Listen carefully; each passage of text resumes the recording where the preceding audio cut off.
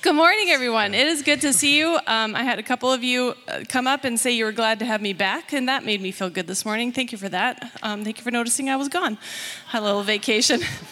It's all good. If you don't know me, my name is Alana, and I am the executive pastor here on staff, and I am officially, formally, finally getting to welcome Isaac to the staff team. He started this week. This is Isaac Birch. He is our youth intern. Hey, guys. Of course, we've talked about it a bit, but the day has finally come. How's your first week been? It has been amazing. I have my own cubicle. And it doesn't seem exciting, but it's just like, I've never had a cubicle before. I have a house inside the church. It's just so cool. That's good. Well, we are going to jump into our three-ish things. These are the three things we think are really important for you to know this week. Three is a really loose term. If you've been here a while, you know that. Being Kickoff Sunday, we have a few things to get through, so I'm going to move fast, but hopefully not too fast. First, if you are new to New Life, if this is your first week or you've been sort of casually checking us out through the summer, we're so glad you're here. We would love to get to know you. I should talk slower, right? We would love to get to know you. If you can find maybe one of the staff that are wearing these, we can just kind of help get you connected and get to know who you are. If you prefer paper, we're finally getting back to some paper as well. We have one of these little cards out at the info counter, and it just tells you which ministries we have throughout the week, whether it's for men or women or youth or children. There's a few things that happen throughout the week that you might want to get plugged into. So feel free to pick one of those up on your way out, and it'll tell you what's what. We also have, when we do three-ish things, we now have a printed copy out there as well. You may have seen them in the bathrooms this morning if you made a pit stop. Just letting you know, so you don't have to remember everything that was verbally announced. There is a paper copy of some events that are coming up, and of course, all of that is available on our website, newlifechurch.ca/events, tells you everything that's coming up. So I'm not going to really highlight anything specific this morning, but just wanted to let you know that we do have some information at the info booth letting you know what's happening here at the church. Isaac, what's number two? Number two is super cool. It's that in March, me and Alicia and a bunch of youth are going to Akul, Guatemala, which is very cool. But I'm up here to let you know that you only have a few more days to register. Starting Wednesday, it's the cutoff date. And so if you're a youth and you're that's Thursday? It's Thursday. I've been lied to. It's okay. You said Wednesday. No, it's okay. Thursday. Thursday's the cutoff date. If you're a youth and you want to come and go on a missions trip, it will be super cool, super exciting. Register. It'll be awesome. Alicia's fact checking. It may be the fifth Wednesday. Anyways. newlifechurch.ca/events, and you'll have all the information on there. Good, thanks, Isaac. Last thing that I want to talk about, our AGM is coming up on September 26th. That's a Monday, 7 p.m. here at the church. We will not be on Zoom this week. It will only be in person, or this month. Only in person. We have a few cottage meetings planned ahead of time. Cottage meetings, if you're not familiar with the term, those are an opportunity to come if you have questions for the elders about things that are happening here at the church, about the budget, anything like that. You come to one of the pre-meetings and ask those questions and get some clarification, and that just helps things run smoothly the night of as well. For this week, we have, again, back on the info desk, we have the AGM agenda. And we have the elder nominee slate and the nominating committee slate, which those are the two things that will be voted on at the AGM. So that information is available at the back. It was also in the Friday email this week. And next week we'll have our annual report out if you want to see some more of the detail of what happened with ministries as well as the proposed budget for the coming year. So September 26th, 7 p.m., annual general meeting. That is our three-ish things. Thank you for listening. Well, welcome. If you weren't here when I started off, I just want to say welcome. It's good to have you here this morning to our Kickoff Sunday. My name is Scott Hemingway, and I am the interim lead pastor here. And this morning, we have the opportunity to do a Kickoff Sunday. Isn't that great? Okay, good. Some people say, well, what is Kickoff Sunday? What happens? And I was told just a few days ago that there was a pastor who rode in on a horse. And I'm thinking, I missed that memo. I should have had a horse and rode in on a horse. So yeah, what's different? What's different about today? Not a whole lot in some ways. As you noticed, we sang our songs. We had our prayer time. We dismissed the kids. We did get a new song. Appreciated it. It was great. So in some ways, not much is different, but in other ways, a lot is different. And a lot is different because it gives the opportunity for us to gather back together. This is the fullest we've been for some time. So it's great that you're here this morning. And plus, afterwards, there is going to be a breakfast that we get, or brunch that you get to enjoy and to be part of. And so we welcome you to stay afterwards. There's lots of food for you, and we'd love to have you stay and fellowship around food and just commune around food. Such a special time. But it also gives us an opportunity to look at us as a church and look at our vision, look at our mission, and look at our values. And to say, where are we? What are they? To review them and to see them, and where are we in that, and where are we going? It gives an opportunity to be able to say, this is the direction that we're going over the next 8 or 9 months. And I'm excited about that direction that we are going. So I want to unpack that this morning for us. And it's hard because I have so much that I want to say. And there's points in which I would just love to sit on and go, listen, let's eat, and I'll speak, and we'll eat, and we'll come back, and we'll do some more, and then you can go. But we won't do that. Our capacity is only so much to take in. So let me get going with, I got to get this thing going. There we go. I had this in my pocket earlier, and it was moving the slides, and I got in trouble. So I want to review what our vision is as a church. What is our vision? Well, if you go on our website or you look at our material, you would see that our vision statement that we have is that our vision is that to live out the kingdom of God in our church, our community, and beyond. And we hear and we read in Scripture where we are told as God followers, following Jesus, that we're to go into this community and the communities beyond, into the Canada, into the whole world. And so our vision statement really encompasses that. It draws us in to say, yes, we want to be a church that lives out the kingdom of God in our community, in our church, our community, and beyond. The next is our mission. What is our mission? The mission of New Life Church is to love God by worshiping Him, serving others, and making disciples. Very simple, but very good. And bringing us to the place of saying, Jesus, when He was asked, what are the 2 greatest commands? The 2 greatest commands is to love God with all your heart, with all your soul, and with all your mind, and to love your neighbor as yourself. Takes our mission statement, takes that in, and that is our desire. Our desire is that we will love God, and in loving God, we can serve others, and as we serve others, we make disciples. Jesus, as He left, He says, go and make disciples of all nations, of all people. And today, in the world that we live in our community here in Duncan, we have people of all nations in this community. So in some ways you go, we can go abroad to the nations, but we can also go in our community to the nations that are here and to recognize that we represent the nations. We have 3 values that we hold to, and these are fantastic values. I love them. First is God is in charge. This is how we see the world. We could park on that for a while because our world seems like it's a train wreck. Yet, God is in charge. He's in charge, which means He's in charge of my world, your world. Secondly, we are all servants.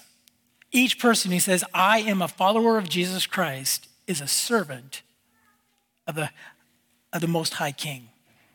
We are His servants. And we're here not to serve ourselves, but we're here to serve as God, as Christ would call us to serve. It doesn't matter. It doesn't matter if you're sitting here and you are in grade 5, or if you're sitting here and you've been retired for the last 5 years or 10 years or 20 years. We are all servants of the Most High King. And that's how we should see ourselves. And then the last is generosity, the distribution of God's resources. This is how we see our possessions. I am struck by this. I am challenged by this. This is something that I often have to remind myself because I like to spend. Raina is the saver. I am the spender. And I can save if I have a goal, but I am the spender. And I don't need many things that I get, but I like to get. Some of you are laughing. You're with me, aren't you? Yes. All the spenders stand up. No, don't. Yet it isn't mine, it's his. It's all his. How does he want me to use his resources? I love these values. So the question that comes to me is this. I have 3 questions. First is, how are we doing with accomplishing our vision, mission, and values? How are we doing as a church? Well, I think COVID has really interrupted a lot of getting there. I really feel that.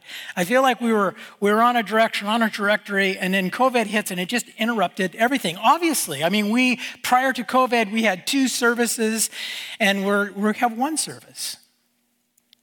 We have people who have left to go to other churches. We have people who have left and not come back to church. And so we're at a point that we're hitting the reset button. I want to say this, as you look around and you see empty chairs, and you could look at the empty chairs and you can say, oh, these people aren't here anymore. That person's not here. That family's not here. And it's okay to recognize that. It's okay to mourn that. But you can also look at the empty chair that is next to you or around you, and you can say, with anticipation, I wonder who God is going to fill that chair with. Who's going to sit in that chair? Who's going to be in that chair in a month's time? That's exciting. I am a guy who likes the cup half full. It's not half empty, it's half full. And half full is that an anticipation of what God is going to do. So I think we have a ways to go with our vision, mission, and values. Next question I have is, where do we start? Where do we start? If we're hitting the reset button, where do we start? And I like strategy. I don't know if I'm the best strategic person. That's why Alana is here. She is really good at strategy. She gets it. She understands it. She quizzes us on what is our mission. And I don't do very good in being able to quote it. I know where it is, but I don't do very good at quoting it. Strategy is important. God is purposeful in what he does. And if you don't believe that, then today, if you go into the washroom or you go home and you look in the mirror, look at yourself and recognize that he is purposeful. He created you for a purpose and a reason. God is purposeful. He is strategic in what he said. You have not been created by mistake. You've been created with a purpose and a plan for his kingdom. And it can be difficult, it can be hard, but it can be good. Really good. Just as good as when God created the heavens and the earth and he said, this is good. When he created Adam and Eve, he said, this is good. And it has not stopped. When you were created, when you were formed in your mother's womb, he said, that's terrible. He said, yeah, you are good. And this is not to pat myself on the back and to, rah, me. It's to recognize the truth and to live in the truth. Okay, I got a problem happening. I'm just going to be very honest with you. I'm not sticking to my notes, and that's a problem because I've got a lot of stuff to get through. Oh, man. Okay, so strategy is important, but strategy is not where I think we start. I think we start with you. I think we start with me. That I take it and I draw a circle around myself. And I say, God, where am I with you? Where am I with you? John Ortberg has written a book many years ago, and his book that he wrote is The Life You've Always Wanted.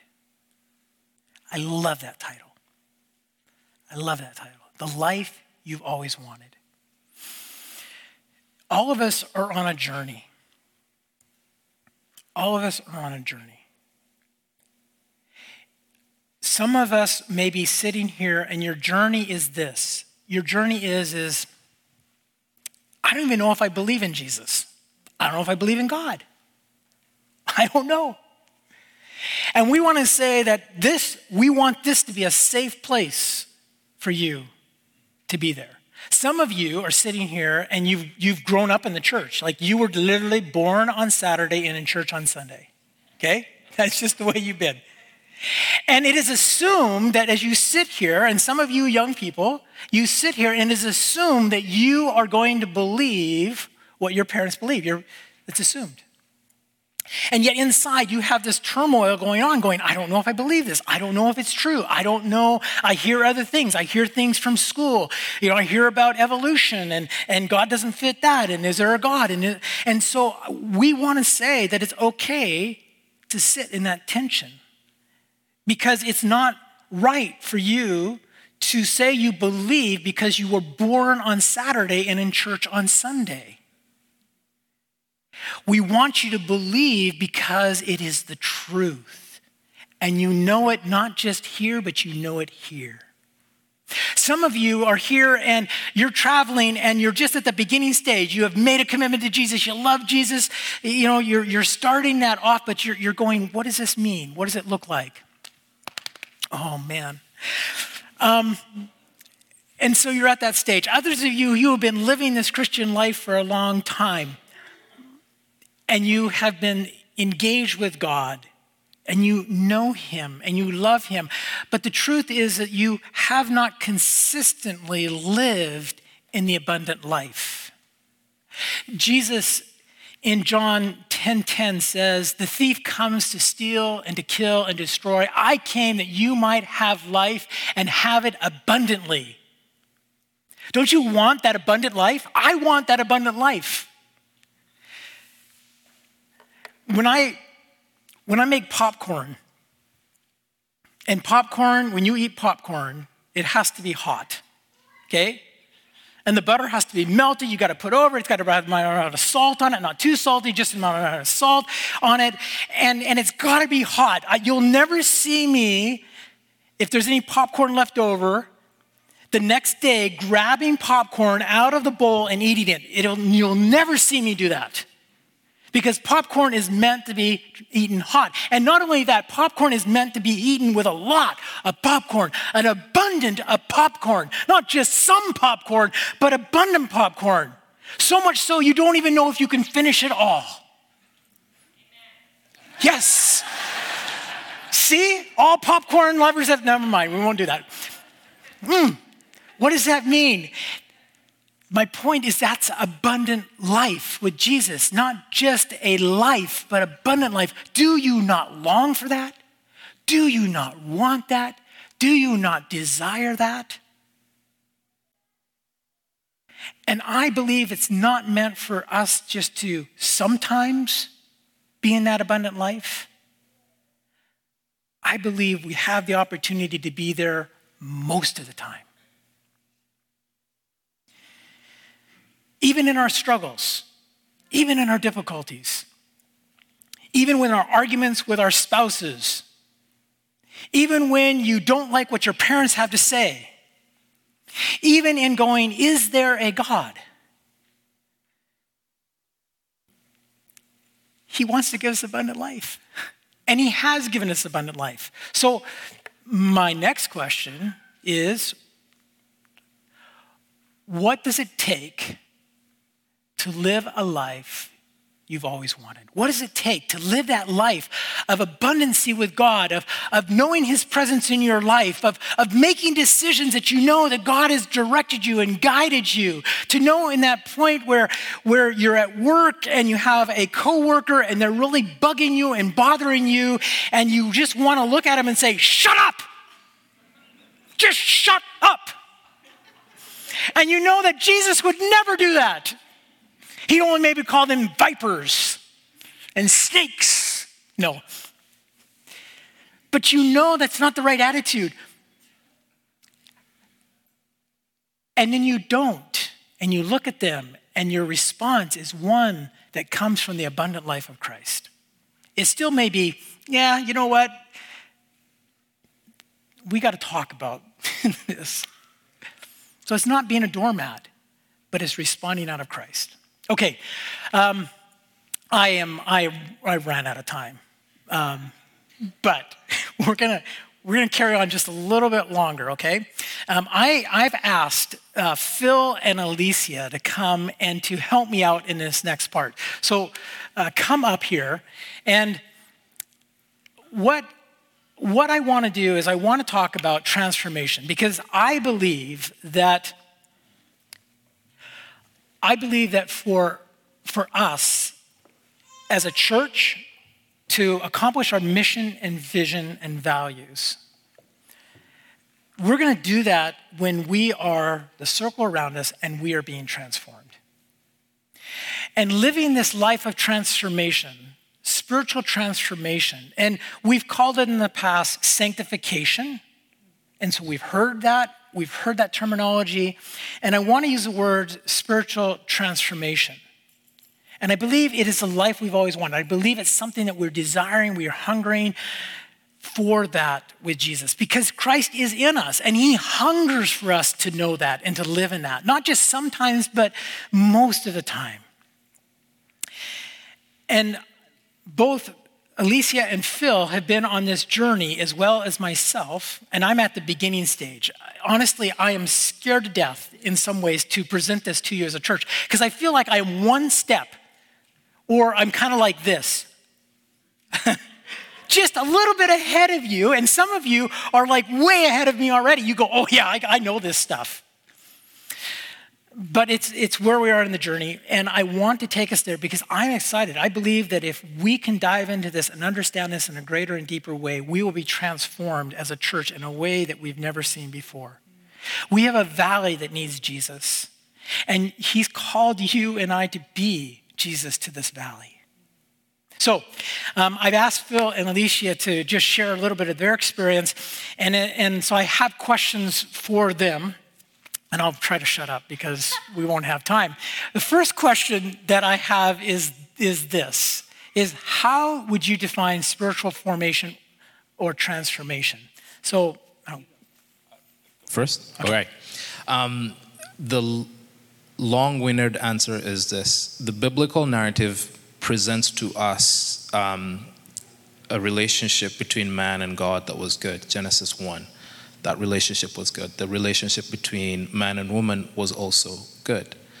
Something happened, sin entered the world, and those two things were broken. The relationship between man and God, and the relationship between people, like man and woman. So sin entered the world. And so for me, when I look at spiritual formation or transformation, I would say that it is a process to which the Holy Spirit, God's Spirit, helps us to be transformed back to that image, which is what I would actually define as healing. So we're being transformed back to the image of our true nature, which is in relationship with God and in relationship with others. And so that's the long-winded answer. The short-winded answer is this: just being formed as a person of agape, a person of love, a person of patience, a person of passion. And so, yeah, that's the long and short-winded answer, and I hope it makes sense. Yeah, mine's a little shorter. there's a book that I read, and I've liked their definition. And spiritual formation is the process of being formed into the image of Christ for the sake of others. So somebody else is doing the forming. My job is to relinquish the control. And it's not for my benefit, but it's for the benefit of others. Oftentimes, the world will tell us it's for the betterment of yourself. But that's not the case. It's not for me. It's not about me. It's about Christ and how he loves others. So, yeah. That's good. That's good. Let's move on to the next question. Okay, so before you began to engage in these in spiritual practices for transformation, how were you going about trying to fulfill this desire to be like Jesus? Because that's really, as we're being transformed, we're being like Jesus. So what were you doing prior to that, saying, this is how I'm trying to be like Jesus, but it wasn't working? Go ahead. You go first, okay. yeah. All right. Yeah. So I'm just going to go. This past year, I lost 5 family members in the span of 6 months, very close to me, and it was hard.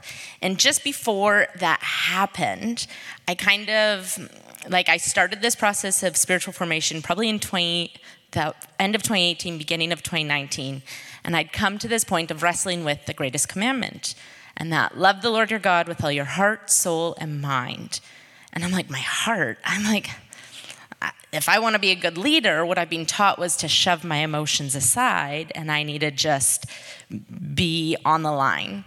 And so I was wrestling with that, and then my grandfather passed, and he was very close to me. And I remember sitting in that grief, in that moment of being like, you tell me to love you with all my heart. Well, here it is. Like, I don't know. It came to this point of also learning to lead through a place of weakness and vulnerability. And I'm a person, and saying this out loud to all of you guys is super intimidating, but we're gonna step in. My greatest fear is looking weak and being manipulated. That somebody can use me and abuse me to better their agenda.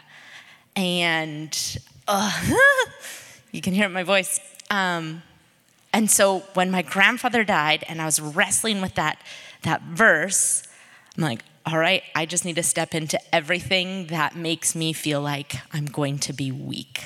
I'm not strong enough. And that would be that before and the stepping into after that, being vulnerable. It's not easy. Whew. So before, you may be vulnerable with God, but not. Yeah, so actually really, and then I read this other book, so that triggered something. This other book that's like how you relate to people is how you relate to God. And so I read that at that same time. I'm like, if I'm not actually vulnerable with people and I don't allow them to see my weakness, how am I to my Father? And that was that whole wrestling with that season there. Thanks. Phil, how would you answer? How would I answer before engaging in the practice? My background is I was born and raised in Africa in a Christian home, so the way of church and Christianity was familiar.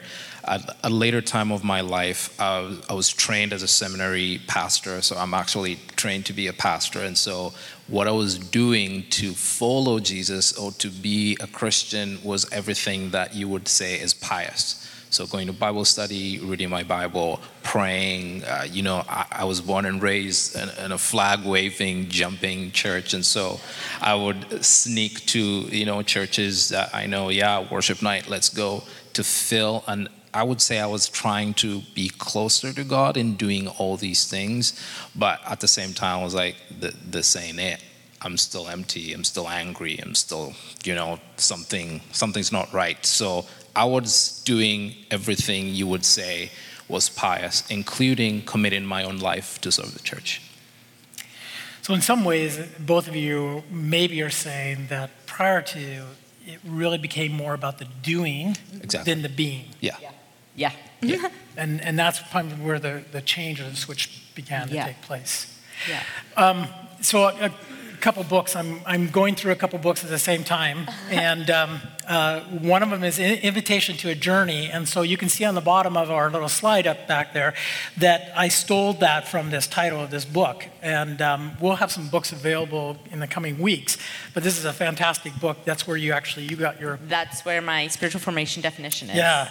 But I want to read something to you real quick, and it's from Dallas Willard's Renovation of the Heart. This is not an easy book to go through. I take little bites of it.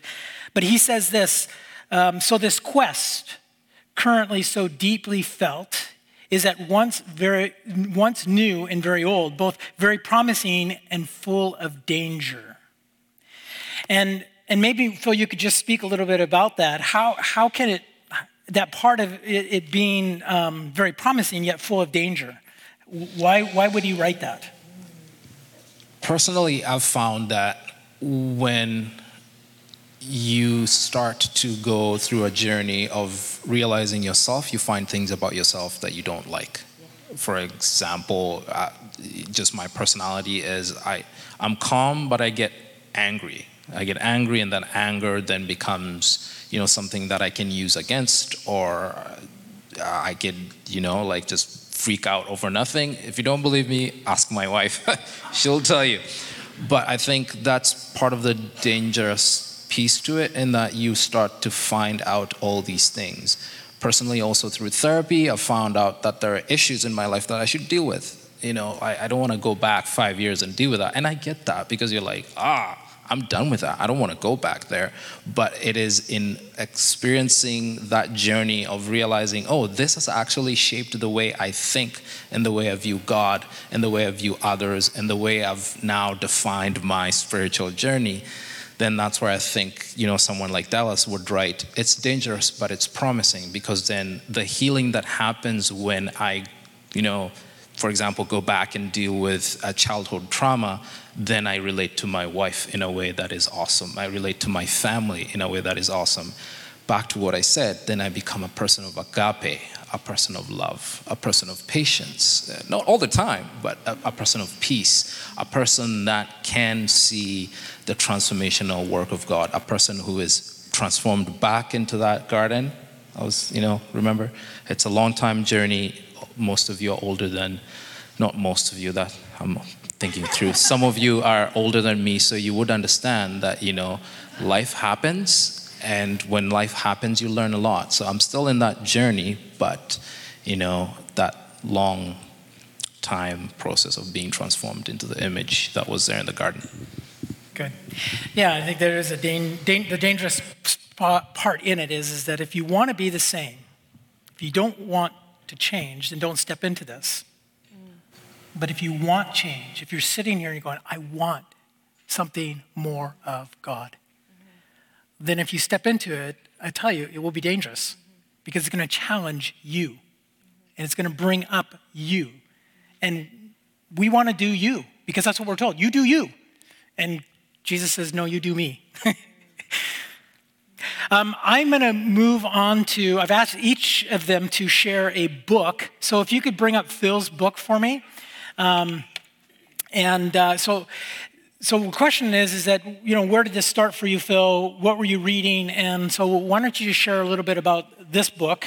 The Gift of Being Yourself was a book that I ignored for years, because, again, in my thinking of what it means to be a Christian, there was nothing to be me. Like, my true nature wasn't invited, in the sense that this is who I am, this is how I think.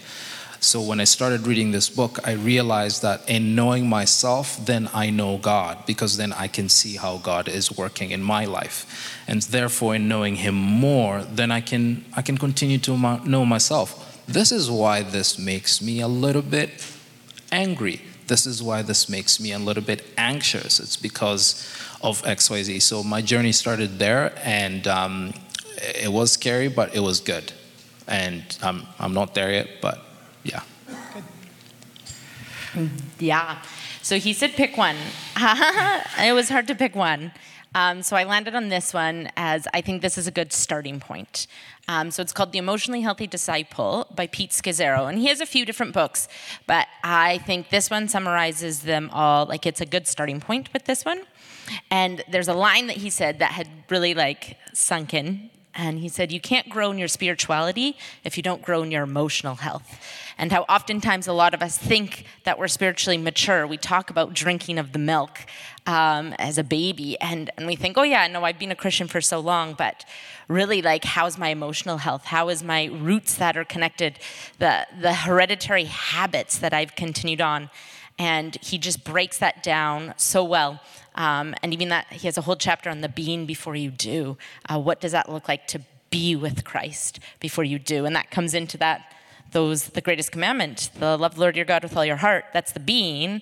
And then love others. That's the doing. And often we elevate the doing before that being. And so, yeah, that's good. I picked one.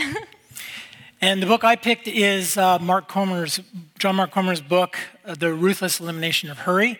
I know some of you have read that, and I would say that if you are wanting just to dive into this and at a level in which I can grasp hold of what's being said, this book right here is an easy start.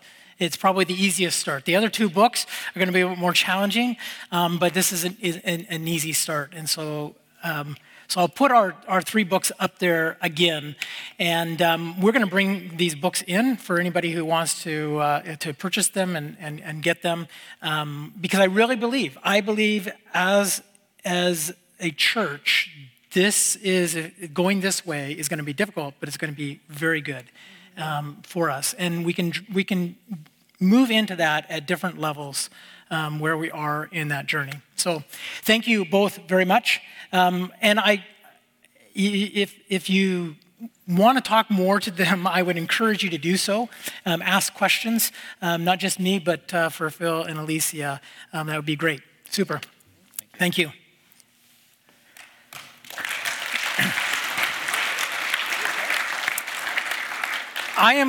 I'm going to take 3 more minutes of your time, and then we're going to come to an end, because I want to wrap things up. Is my slide still up there?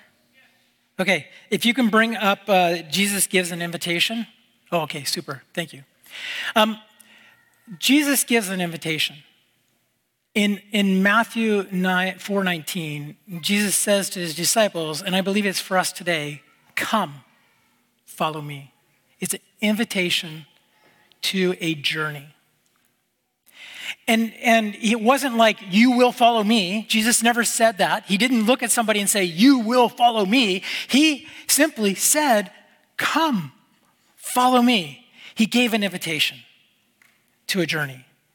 And as we look at those different people, they were at different levels in that. I mean, some were they were tax collectors, or they were fishermen, or they were zealots. They were at different places, and there were a multitude of disciples that followed Jesus, but there was an invitation to a journey with him. And Jesus also said in Matthew 7:14 that it's not going to be easy, that following him is a narrow way, and it's full of trouble, and it's not easy. Following him is not easy. Diving into this and saying, I'm ready for more. I want more. I'm not satisfied where I am. I have a life that I've always desired to live with Jesus, and I want more of it, will not be easy, but it will be rewarding, truly rewarding. So, this is what I want to encourage you. I want to encourage you in 2 areas. One is, what do we do? How do we practice this? I want to encourage you to look at practicing this.